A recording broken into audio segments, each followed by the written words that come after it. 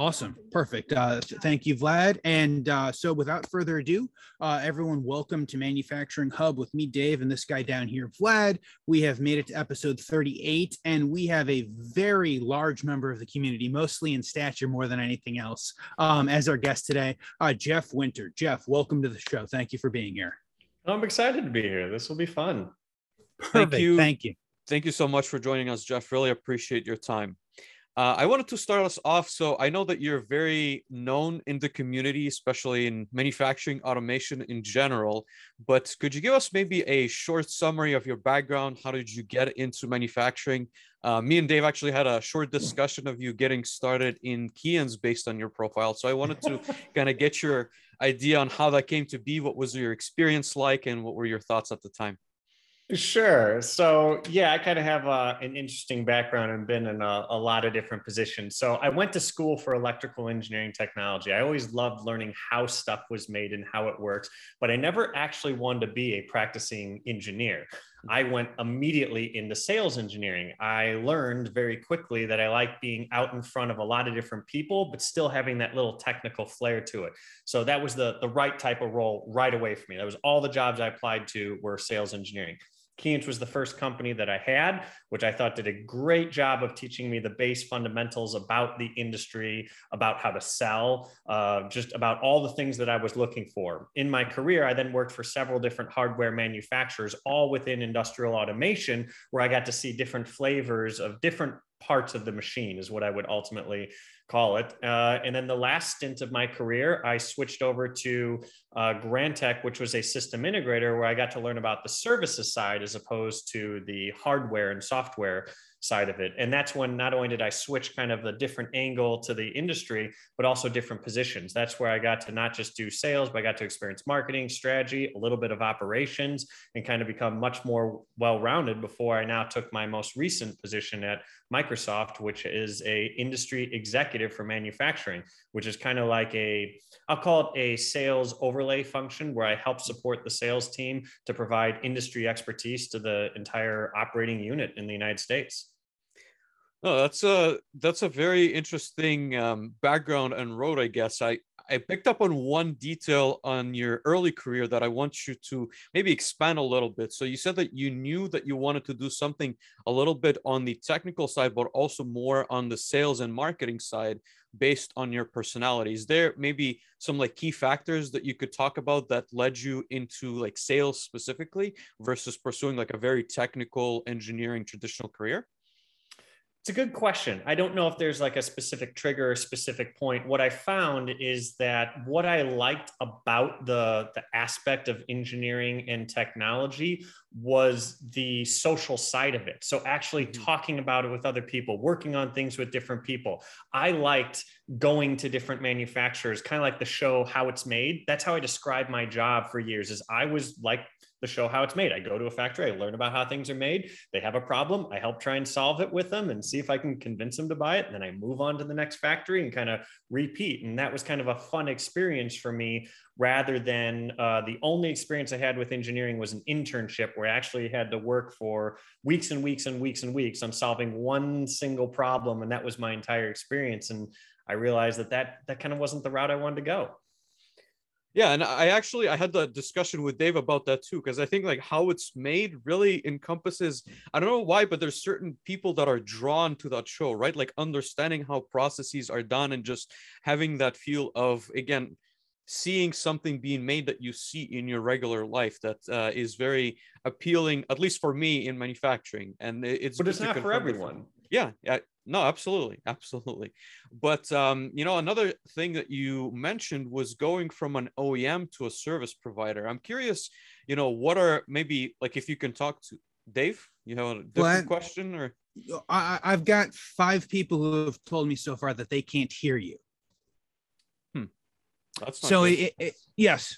So if you could, if you want to check those audio settings, I'm gonna slightly. I love the thought process that Vlad has got going, and I would like to let him continue the thought process while we're waiting for the audio to move. Can we talk a little bit about what you're doing at Microsoft. I think the industry executive role is very interesting. Maybe for other people who don't know what Microsoft is doing in manufacturing, can you give us a little bit of a description, a little bit of an overview of what Microsoft is doing in manufacturing?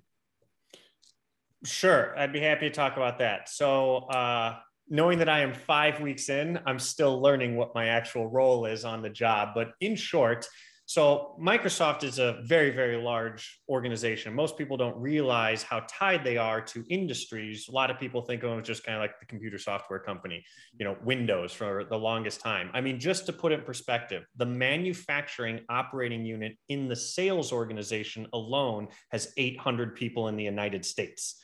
Just the US, just sales, just manufacturing, let alone the engineering support and all the other functions that go into it just for manufacturing. That shows how big they are in that field. And I actually didn't really realize how big they were until I joined in manufacturing. It's not the first company I would admit I thought of for manufacturing. Now that I've been there for 5 weeks and learned about what they do, who they work with, and how they engage with clients, yeah, they are big. And I just didn't realize it because the level I was playing was not quite at the same level that Microsoft is playing.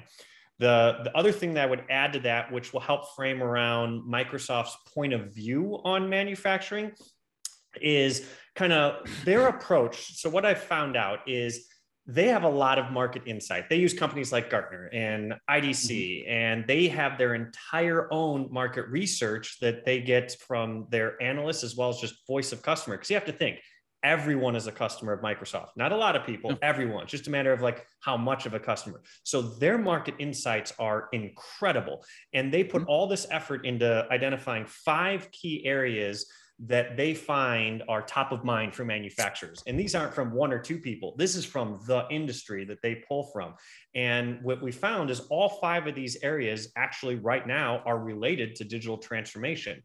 Now, Microsoft calls them industry priority scenarios, and we have one for every industry.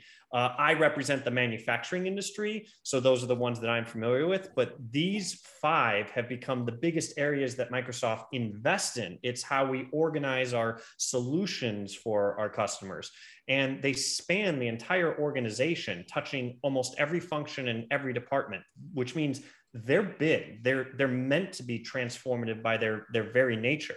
So the 5 of them is transforming your workforce, it's building an agile factory, it's creating resilient supply chain, it's engaging with your customers differently, and it's unlocking innovation to deliver new products and services.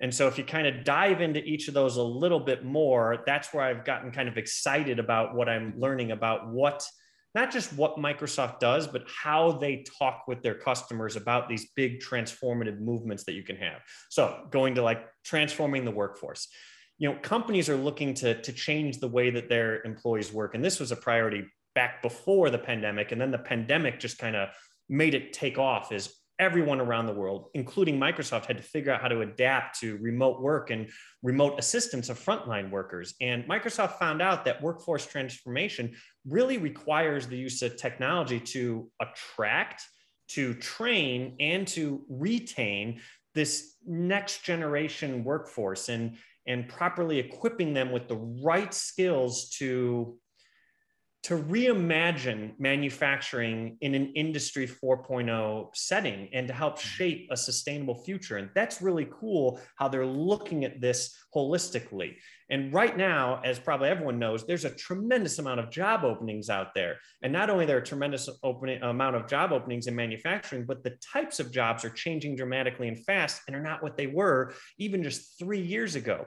As an example, according to World Economic Forum, the top 3 fastest growing jobs are data analysts and data scientists, AI and ML specialists, and big data specialists. And you may even argue those are not that dissimilar. And yeah, that's kind of true.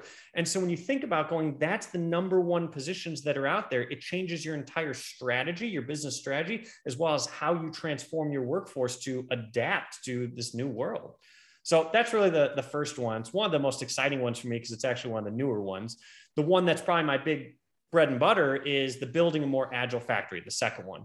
And this is when you customize your products and your services for your customer, and you innovate at the speed that your customers demand, which means you need an agile and a flexible and a responsive production process. You need solutions that help build this factory of a future. And by that, I mean like a complex ecosystem of self-regulating machines and factories that are able to basically self-optimize and customize output and properly allocate resources and kind of seamlessly integrate the physical to the digital worlds. And the way that you get there is really through connecting factory assets by adding sensors to machines and equipment to collect data and then monitor and adjust operations accordingly. And this is where, the concept of IIoT, or industrial Internet of Things, plays a role. And then when you take that at a global scale and have all your factories communicating and visible to each other, is when you can see just tremendous impacts. And that's really the big one for building an agile factory. And then probably top of mind right now, at least very recently, is the resilient supply chains. This one is about improving the service resilience and profitability through intelligent supply chain planning and execution. And this has just become a top priority for most companies. IoT Analytics, a company I very much follow, came out with their what are the top concerns amongst CEOs in just Q3 of 2021. So like basically last month. That's how recent it is. Their top two issues are inflation and disrupted supply chain. And they weren't even on the list at the beginning of 2021, just to show how much that changed in just a couple quarters. And this is especially important when you work towards building the agile factory that we just talked about. So as you're kind of making more product variants and you deliver customized, solutions, your supply chain becomes more complex and multifaceted. And there's just a new generation of intelligent business applications that help you, deliver the right products and parts and resources and services where and when you need them, and achieve a good balance between your customer service and your budgetary levels, your budget requirements, and enable better upstream and downstream collaboration across an increasingly complex supply chain. And what's cool is like, I have all these industry statistics on like the numbers that people achieve. And the one thing I've learned that's kind of fun and interesting, it took me a little bit myself to really, I'm going to say believe, is that when Microsoft comes out with numbers, for example, like companies can expect to see a 30% reduction in expedited expenses, a 60% increase in planning efficiency, 10% increase in reduction of inventory investment. The list goes on. Those are real numbers because they deal with all these customers. These aren't just like, market statistics of a couple people. They deal with all the manufacturers in the United States at one level or another. And it's this aggregate income. We're like, no, these are real cases. And we can share the stories of hundreds and hundreds and hundreds of people, if not thousands, that have achieved these results. So it's really kind of cool for me to have those. So last two, I'll kind of go through them quickly, is that engaging with customers in new ways. That's a new one for me as well, personally. That means delivering new experiences to basically your customers. So our customers, but your customers, through being able to engage differently throughout the entire product life cycle. So for example, let's say you make a smart connected product, or you're an OEM and you're able to use connected field service solutions so that you can get insight to do better predictive maintenance and minimize your customers' downtime. And even like dispatch technicians and using skill-based assignments and empower technicians to have customer insights and real-time guidance. It completely changes the way that you can engage with your customers. And that's a huge area that I've never paid attention before that Microsoft focuses on. And the last one is unlocking innovation and delivering new services, which is around creating new business value through sustainable products and digital services. This is kind of like now offering digital as a service or product as a service, which is a new way of thinking about things. You can leverage all this collected data from IoT sensors and field service and salespeople, even factories, supply chain, to help kind of speed up the innovation cycle, where now instead of waiting for customer survey feedbacks, you can just collect the information on what features are used most by your customers, what's not used, and help with next generation, product builds that you're using. So there's a lot that you can do to be more innovative in that front. And so those 5 areas that we mentioned are really, they call it the viewpoint of Microsoft for manufacturing. It's how we start conversations to, see where we can solve business problems. I don't know if that answers the question, but that's kind of what I've learned in 5 weeks. Before Dave can throw in a follow-up, I really want to say that it's interesting that it's looking from like a holistic standpoint. You know what I mean? Because we've had multiple conversation, even on this podcast, about the workforce. And I think looking at that before necessarily looking at a technology that can solve the problem, obviously there are technological solutions, is really interesting, right? And so I really like the way Microsoft has put those 5 core principles in mind so that you can start thinking of a business as a whole. But it's a really thorough coverage, Jeff. Really appreciate it. I think we're going to post the link if people want to find out more. There's going to be additional resources. I know that the website goes into quite a bit of depth, if people want to read a little bit more about those 5 key areas. Dave? No, absolutely. So first, I will say, Vlad, we can hear you again on the internet. So thank you, everyone, for the help with that. Once again, this is the fun of doing a live show, not all that dissimilar to a live demo, as everyone knows. Eventually, you run into issues. But no, Jeff, I think all 5 of those are very interesting, right? Especially the major shifts we've seen in the last 2 or 3 years since COVID, and maybe a little bit before COVID, with the transforming workforce and with the engaging customers, how we're very much less so like nuts and bolts machine centric, and now we're much more to the how can we engage and transform and help build out a better, more satisfied workforce so that we can continue to deliver goals. And so I think that that's very interesting. And then also I think it was unlocking innovation, kind of the thought of almost as a service, and that is something that we've talked about, Vlad and I, for a number of hours, right? And I think it's something that we've seen kind of continue to move in the ecosystem of manufacturing. And so I think that that's going to be very interesting moving forward. It wasn't more than 4 or 5 years ago with the thought of buying something as a service was almost like the cardinal sin, and you offer it to a CEO and you just get struck dead at that very moment. And now it has become I wouldn't call it a norm, but it's certainly like a general offering, and you don't immediately get dismissed. You can now have conversations about those. So I think all of those are very exciting. I think, kind of all of those 5 points are very much kind of emerging technologies, or maybe emerging thought processes within the entirety of the ecosystem. And I find the statistics you said about kind of the big data and the AI, and kind of those are the 3 main groups who are being recruited into the industry. I think all of those are interesting. It kind of shows you where the world thinks that this is going to go. And I think it'll be very interesting to see how we can take that data and those data scientists' expertise and kind of overlay that with people who have process knowledge to actually try to extrapolate much of this out.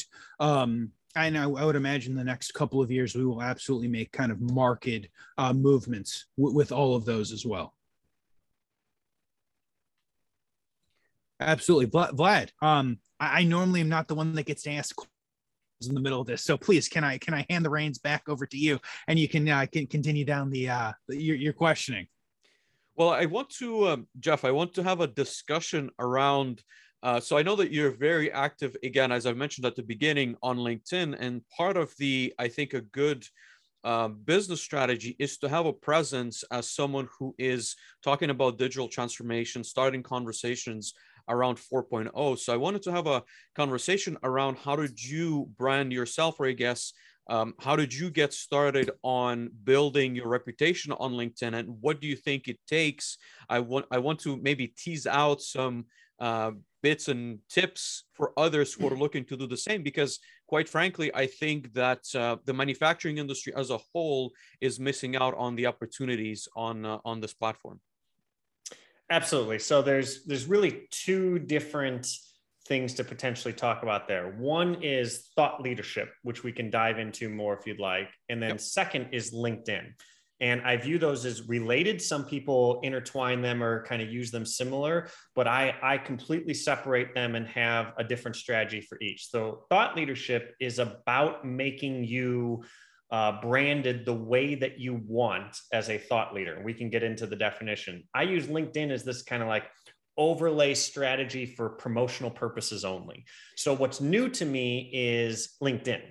What's not new to me is thought leadership. So thought leadership is a topic I've been doing for years and kind of refining my strategy of how I can be a thought leader. What I've taken over this year is how can I promote it better through the tool or mechanism of LinkedIn. And so it looks like I'm extremely active in terms of the amount of time spent on LinkedIn, but I would argue it's only a small portion on LinkedIn. It's actually a bigger portion on the thought leadership. LinkedIn just kind of promotes the thought leadership, if that makes sense. I really like the fact that you corrected me, because I think, again, I am making that same mistake of using LinkedIn as the primary tool, but I would like to learn more, as you've pointed out, about thought leadership and how, again, like how did you craft your strategy? Because again, there's a lot of details along the way. I'd want to dive in also how you changed that a little bit while you were at Grantech. So could you define, I guess, thought leadership in general, and then we can maybe have a conversation about how to build again, a brand that is around that. Sure. So this was a challenge that I had when I was working at Grantech, was kind of defining what we called thought leadership or subject matter expertise. We kind of use those terms more interchangeable, but separating out that versus a technical wizard, which was my term that I like to coin. I wanted to separate out a subject matter expert or thought leader from a technical wizard. Because think about it from this perspective. I joined Grantech as a sales manager. That was my official title when I joined, and then end up leading an operational unit in operations and having engineers report to me to try to build a practice around industrial safety or machine safeguarding. So how do you do that as a sales guy, having engineers want to listen to you, look up to you, respect you in terms of your decisions of helping them engineer, if you want to call it something? So that's where I had to kind of really differentiate to go, okay, you be the technical wizard, I'll be the subject matter expert, thought leader, and we'll start to define those differently. So we're not competing with each other. We are not the same things. So I defined thought leadership as 5 things. And I'm going to admit, I got this idea from an article I wrote, a very short article by a guy named Jesse Torres. It's only a couple paragraphs that identified thought leadership as 5 things. Then what I did is expanded each of those, and we can talk about how I did it and what it meant. So it said, to separate yourself out as a subject matter expert, you need 5 things. You need credentials. You need the letters behind your name that actually state you know what you're talking about. So for machine safety, as an example, I am a board certified safety professional and a functional safety engineer. Those are letters behind your name that give you credibility. The next is accolades, being recognized by peers in the industry as being a subject matter expert or good at what you do. That is being named Safety Professional of the Year by American Society of Safety Professionals, or Rising Stars of National Safety Council. Those are accolades. So you have your credentials, you have your accolades. Then third is network. Do you actually know the who's who out there, the smartest people? I didn't know the answers to everything. If you stump me, who do I go to? I know the chairmans of all the top, safety standards. I know people at OSHA, at the regulatory body. I know, vice presidents of litigation at several different hardware manufacturers and the legal councils. I'm very connected to that. So if you stump me on something, I have somewhere to go. I also knew the network of a lot of safety leaders in the industry, vice presidents of EHS at, particular companies. So that was network. Fourth is being an ambassador. Are you actually out there representing the community? Are you joining associations and societies, signing up for roles, rolling up your sleeves and actually contributing to the advancement of the industry?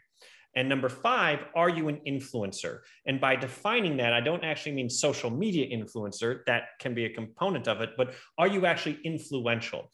Are you sharing an opinion? Are you actually sparking a little controversy? Are you putting your brand and name on the line by making a stance on something? So in order to do that, you have to write, you have to speak, you actually have to, make your point, make your opinion on stuff. You can't just participate in a committee. You actually have to do something with it. So all 5 of those together is kind of how we define a subject matter expertise or subject matter expert and a thought leader, and differentiated from the guy, at least with safety, we'll say, that was a PLC programming wizard who could walk circles around me on programming a safety PLC. Those were kind of the difference. And then I just kind of switched my career by changing the subjects that I had away from safety to Industry 4.0. But my model for developing myself as a thought leader remained consistent. I just became more effective at it. So I could switch subjects and become a thought leader in a relatively short amount of time. Yeah, and could you talk a little bit about that transformation, I guess, how it came to be, just so people maybe put it in context? And again, I think you've learned probably a lot about building it up in the safety space. So it probably accelerated your, I guess, or shortened your learning curve, as you said, to pivot to a different space. But still, I'm very curious about how that came to be and what was that process like?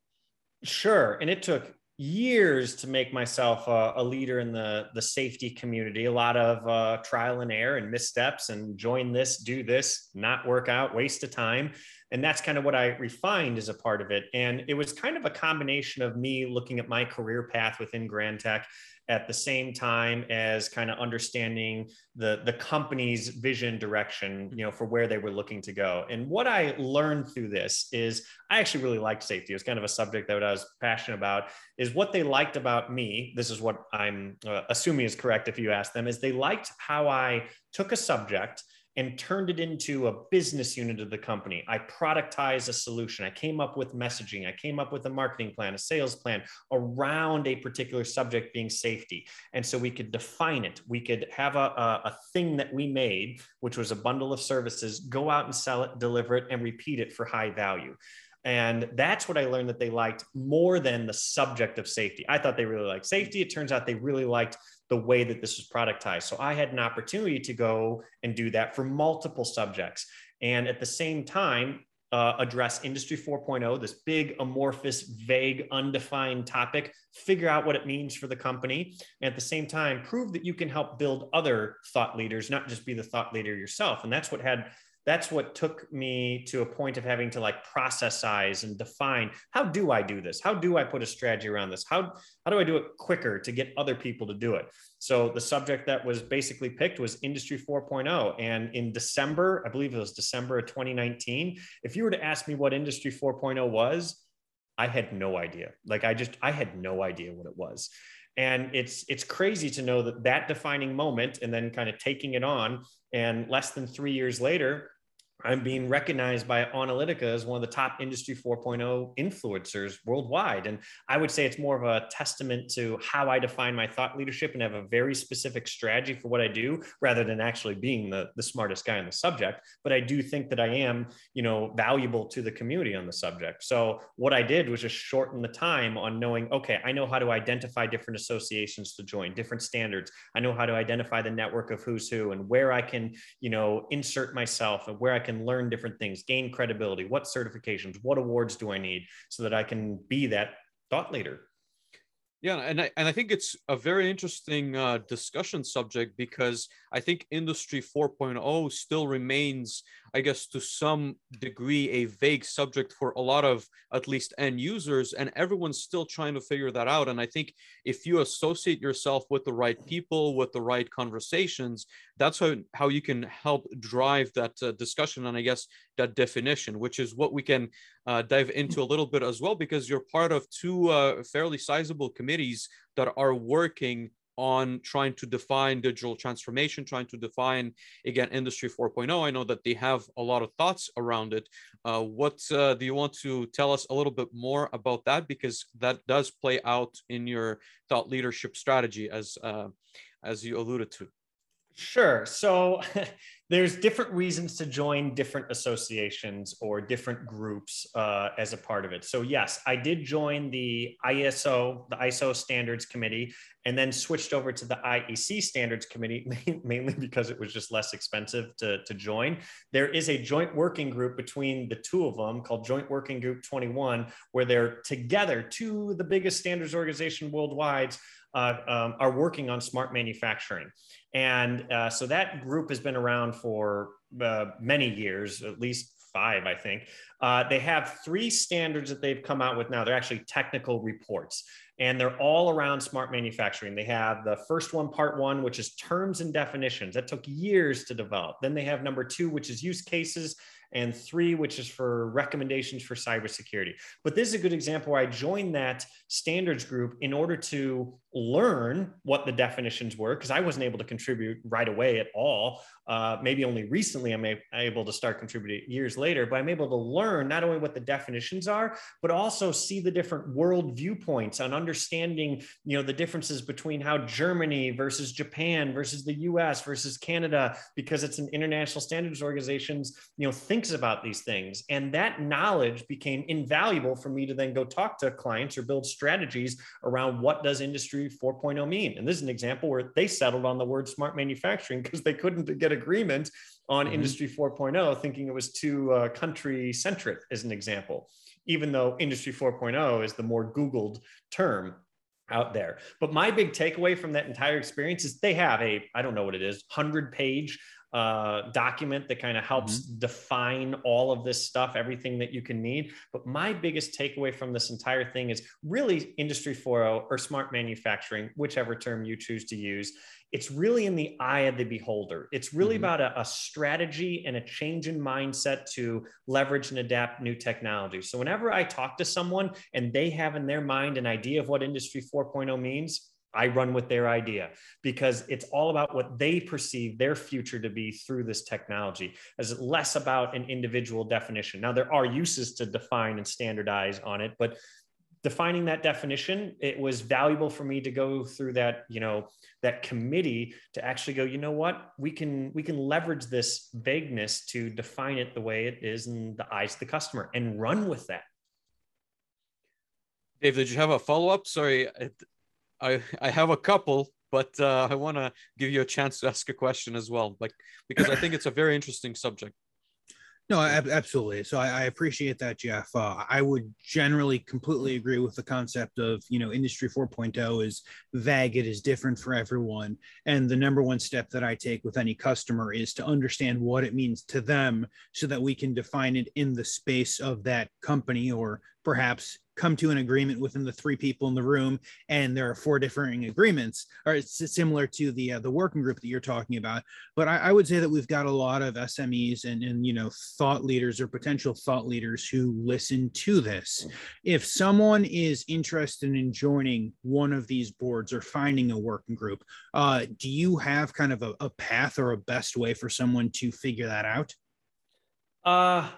Maybe I can at least share my insight on kind of how I chose, where I chose to get involved. So I'm involved in several different organizations, each one for a different reason, all designed to complement each other around my thought leadership strategy. So first thing you need to do is determine what your strategy is. And then a lot of the elements will kind of fall into place so you can decide where you want to put your time, because it's very easy to join a society, join a standard, join a group, and just get buried in the details and then spend hours and hours and hours and then walk away going, did I get anything out of this? So you need a North Star, a guiding point for it. So you got to define what your strategy is and what you're looking to get out of it.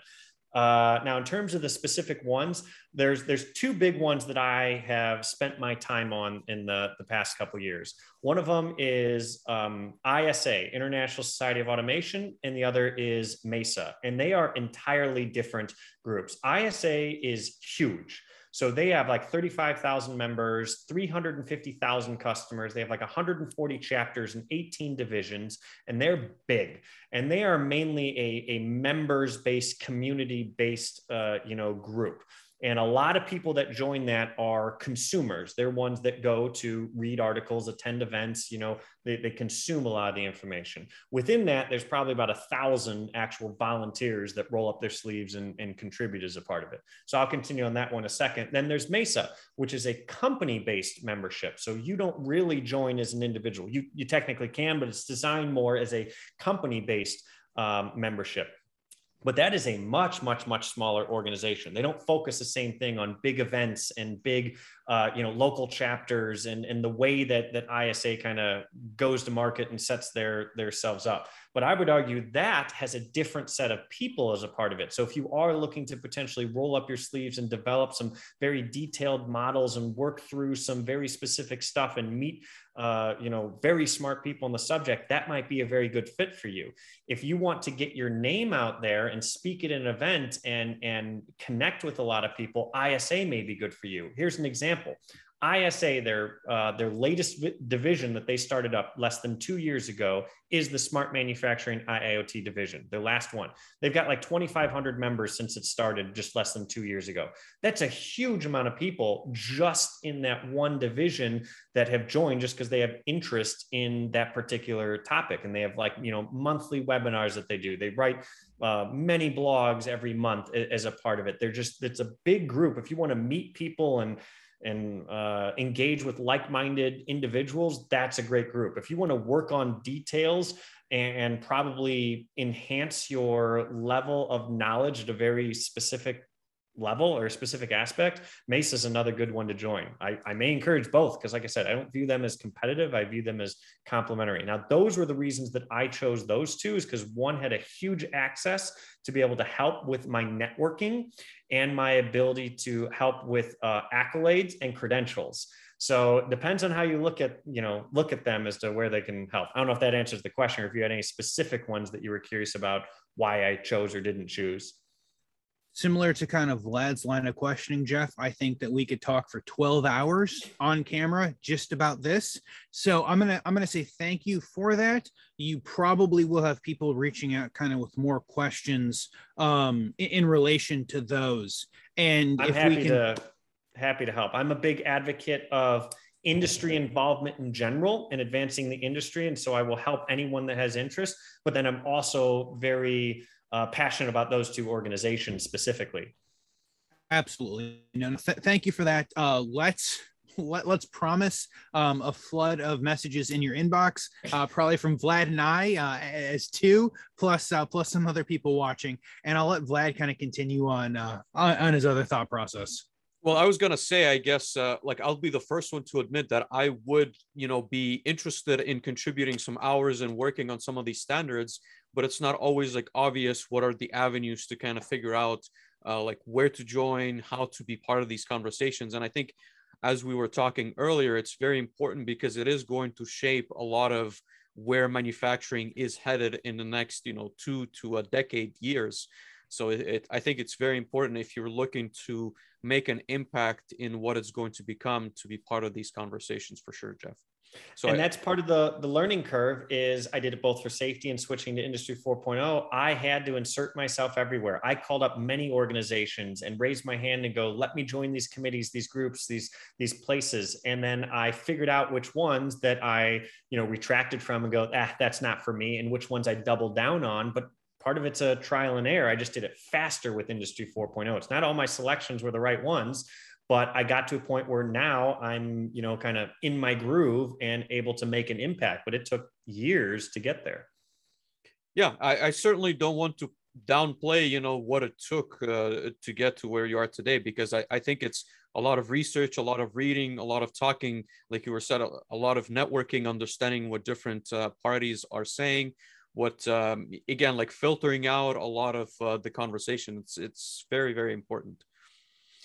But no, I mean, since our theme is like emerging technologies, we certainly want to maybe get your insights, not to dive into anything very specific, but what are your thoughts on, where is the industry going? What are we going to see in 5 to 10 years? I know that we've had a very good overview of what Microsoft is thinking, but is there any, maybe on the personal side, like what do you see, or what would you like to see like changed or improved, or just be different in manufacturing?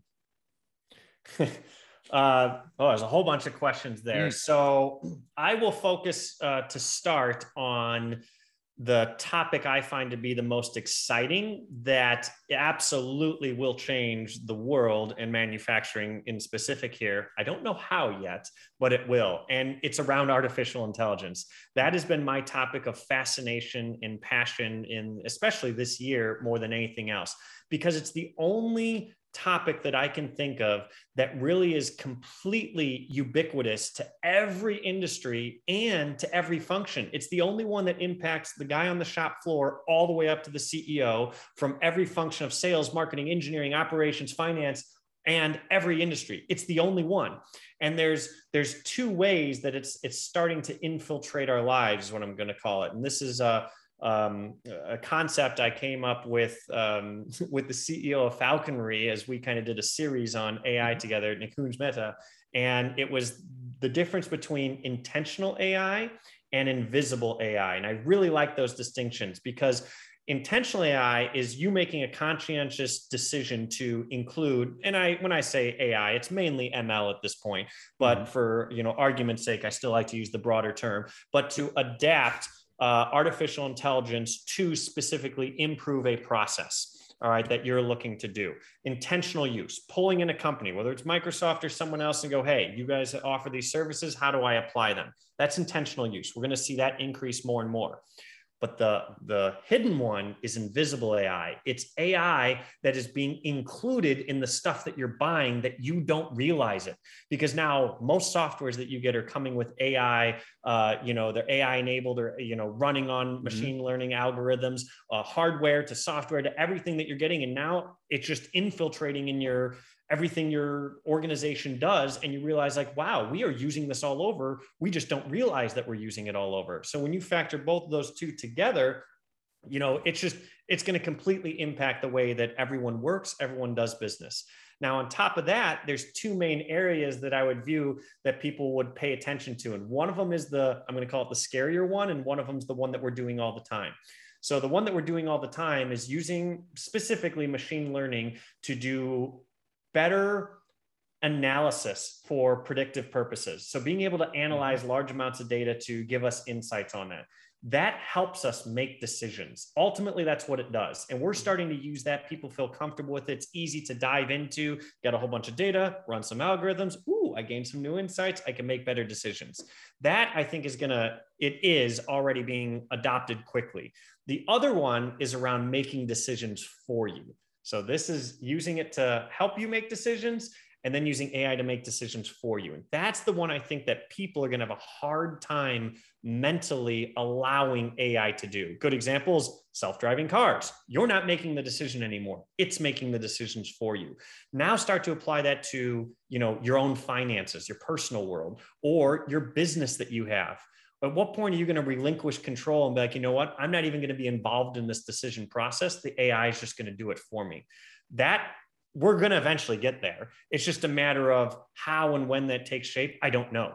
I don't really know when, but that's the one that I think most people are worried about, scared about, and has the biggest unknown. The other one, we still have the control as the people, and we're using AI to help us make better decisions. So it all comes down to AI. If you were to go, where do you think, is the biggest thing in the next 10 years? It's going to be that topic.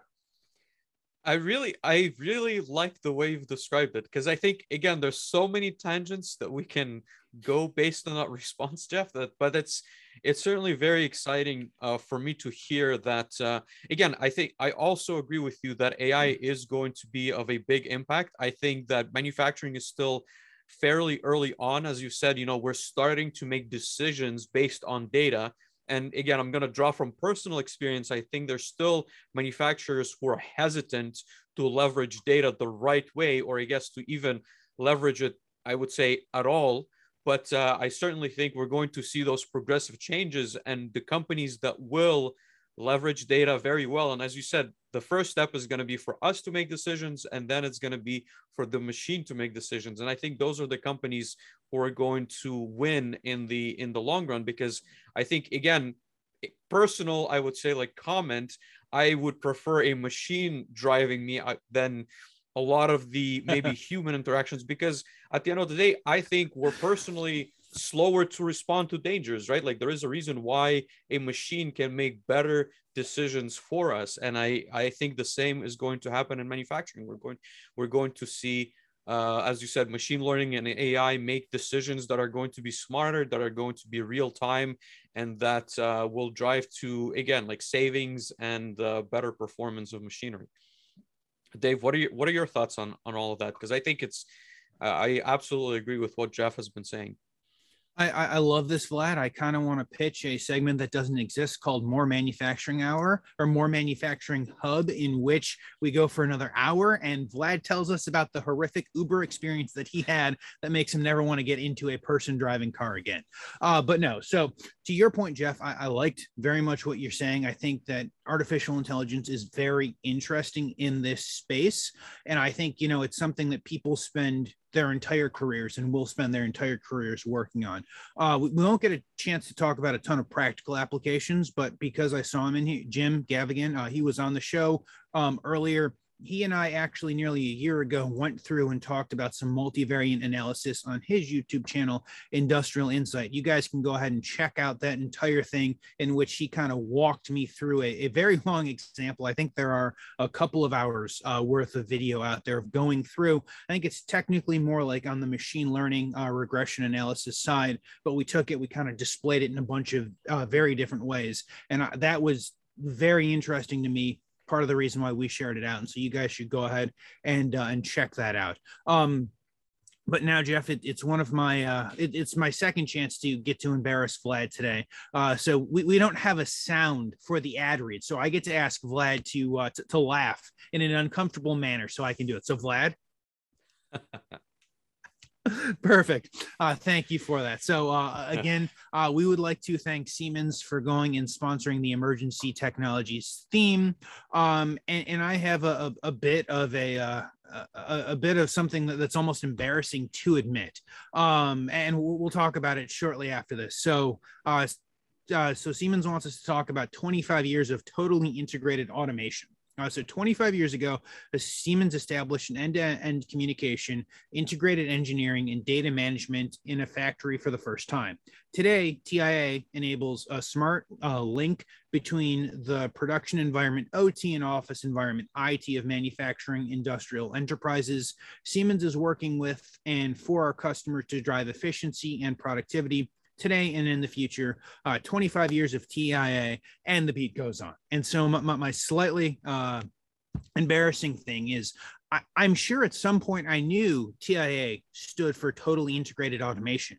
And I can't tell you how many times I've opened up TIA Portal or watched people do awesome things in TIA Portal. And it's like, wow, I didn't know that it worked. And it wasn't until I read this that I realized that TIA Portal stands for Totally Integrated Automation Portal. And as I messaged Vlad shortly after I read this, it makes complete sense. Thank you to all of the German engineers who put something that was completely logical in place 25 years ago. But Siemens invites you guys to take a look at siemens.com/TIA. Vlad, any other embarrassing comments about me not realizing that TIA stood for Totally Integrated Automation before we move on? No, I think it was great.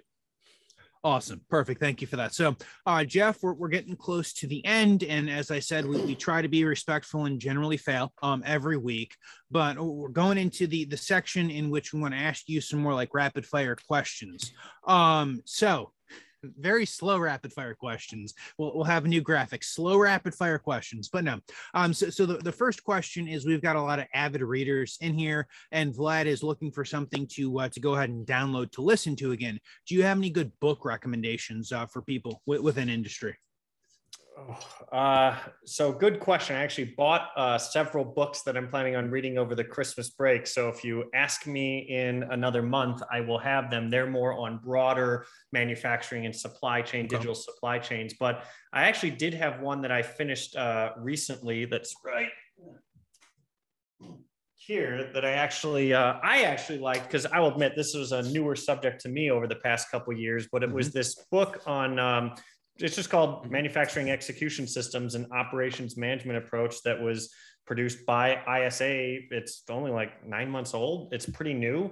And so it really addresses it in the framework of smart manufacturing. But if you're newer to the subject, it's a great book. So I was newer to the subject, and it helped me immensely understand that particular space. If you're a master at it or already have your Mesa COC, you don't need to read that book.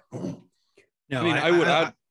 Go ahead, Dave. I was going to say, I love that, because for years I had people, ask if there was some good, MES documentation that they could read. And for years, my answer was always no. Like, people either know it or you can read a couple of white papers. So I think that's a very good book in order to kind of point people towards. Thank you for bringing that up, Jeff. And we're excited to hear what you think of kind of your broader manufacturing books for your Christmas reading or for your holiday season reading. And if those book recommendations kind of make it into recommendations next year.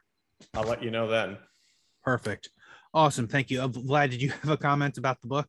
Well, I was just gonna say, I think it's important, even coming from like a technical background, it's not always how to say it, like easy to understand those underlying, I guess, complexities of MES, right? Because as an engineer, you're usually very focused on, let's say, the controller level or the programming level and what have you. So I think a book like that is important for someone who's looking to expand their knowledge base, even from like a technical standpoint. So I think it'd be very valuable to a lot of our listeners.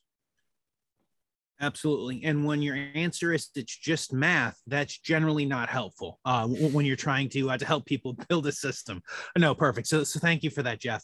So next question is, who should reach out to you? We talked about a lot of things, but who should reach out to you, either for you to help or the alternative? Who are you looking to work with your new role?